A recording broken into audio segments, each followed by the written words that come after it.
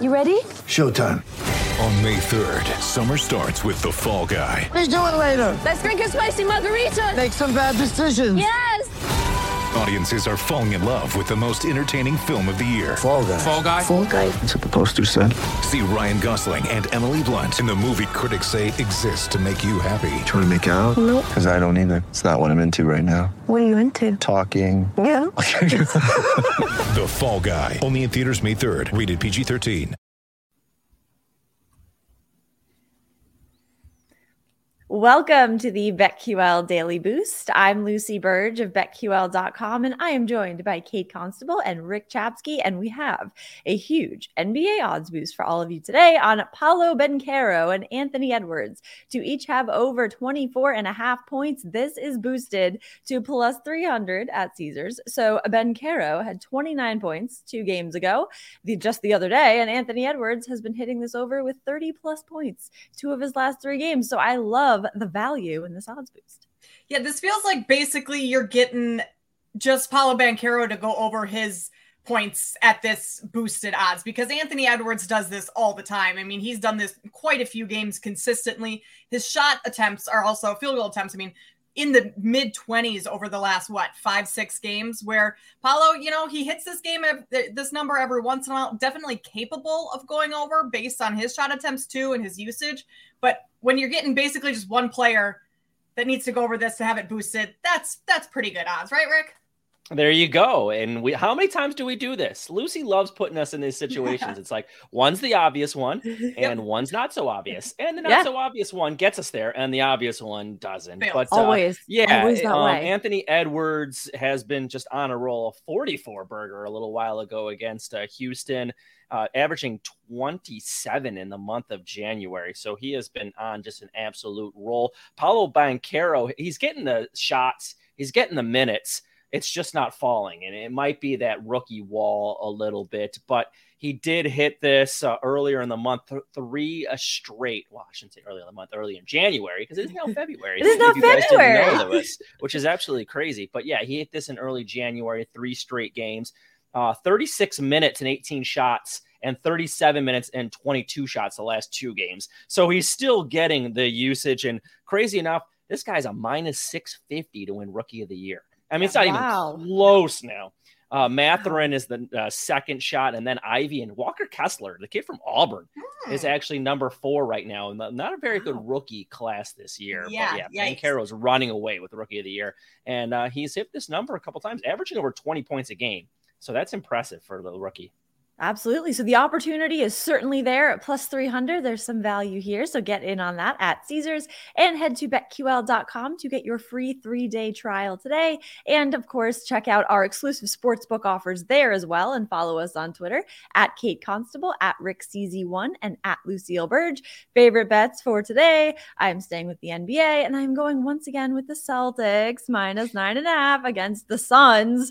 So the Celtics still a little iffy with them covering the spread. But there's so many factors here that point me toward them covering this little bit of a bigger spread against the Suns. They're coming off of an absolute beatdown of the Nets and covering that spread. They are now 37-15 this season, 25-25-2 against the spread. The Suns, meanwhile, are coming off of failing to cover the spread and are now 11-13-1 against the spread on the road.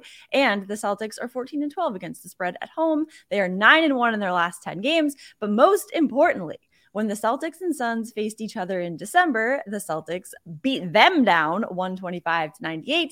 And fun fact I saw today at BetQL.com. I like fun facts. Fun fact, the Suns are 1-10 against the spread on Friday nights this season and 2-10 straight up on Friday nights this season. So I really like the Celtics to cover the spread tonight on a Friday night.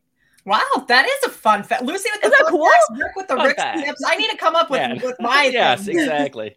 And Lucy, I like that pick. That's one of my plays of the day as well, because Love it. the Celtics have, or the Suns rather, have struggled in Boston over the last 2 years. They lost by 13-15 last 2 seasons. First game of an East Coast road trip, lots to like in that one. I'm going to go with my best bet for today on this pod, Magic plus 5.5 in Minnesota. The Magic have been feisty lately. They've been covering against good teams. They even beat Philly outright by 10 the other day in Philly. And this is a spot for Minnesota where they have a home and away mini series with the Nuggets coming up starting Saturday. And so a little bit of a look ahead spot because that's a Western Conference matchup, a divisional matchup.